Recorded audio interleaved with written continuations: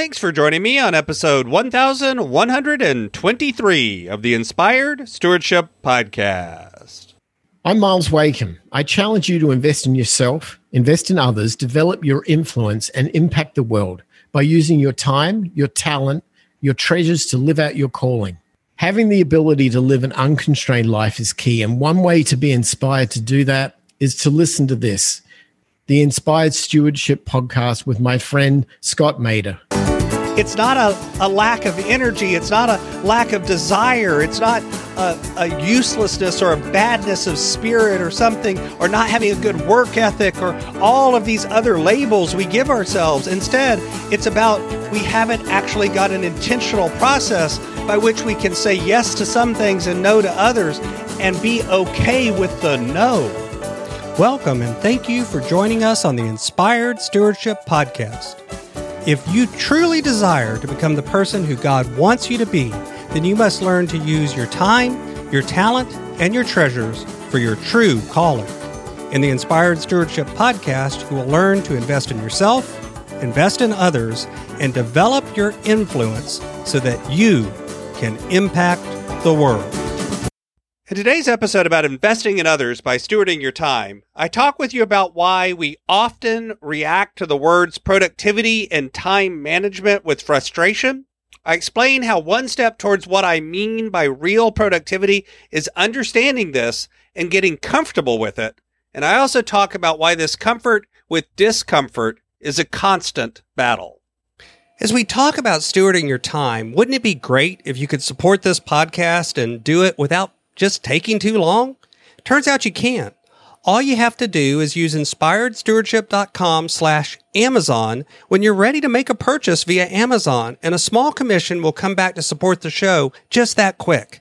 If you enjoy the show when you are ready to buy from Amazon, just use inspiredstewardship.com/Amazon.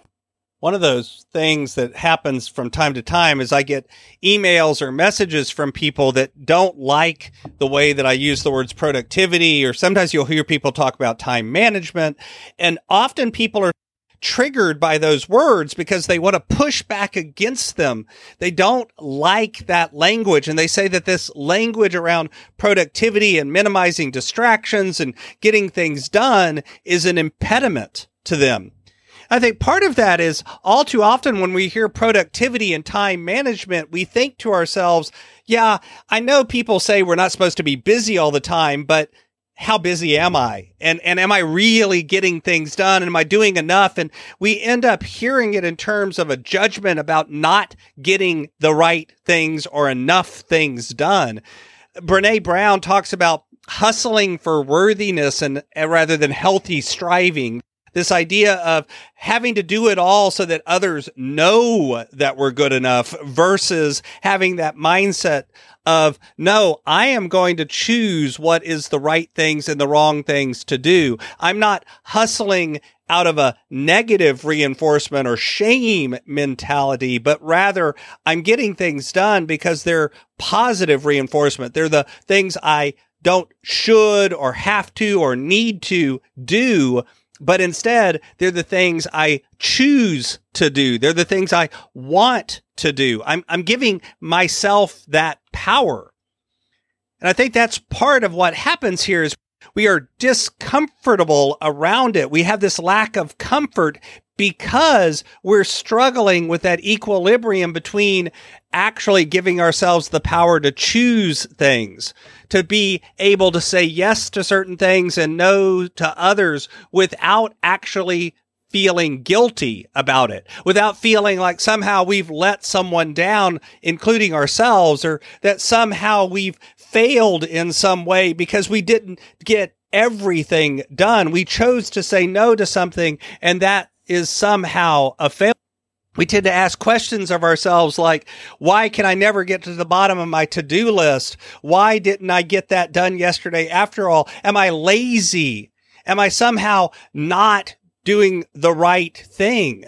But instead, you can actually turn it on its head and stop beating yourself up and say, let's be realistic. Let's look at what I did do. Let's look at what I can do. And more importantly, let's look at what I choose to do.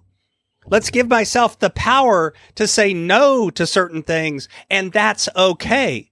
Let's give ourselves the power to delegate certain things or put things off till tomorrow and be okay with it. Let's get comfortable with the idea that it is okay to not get everything done. And in fact, it's impossible to get everything done. There's always more things to do.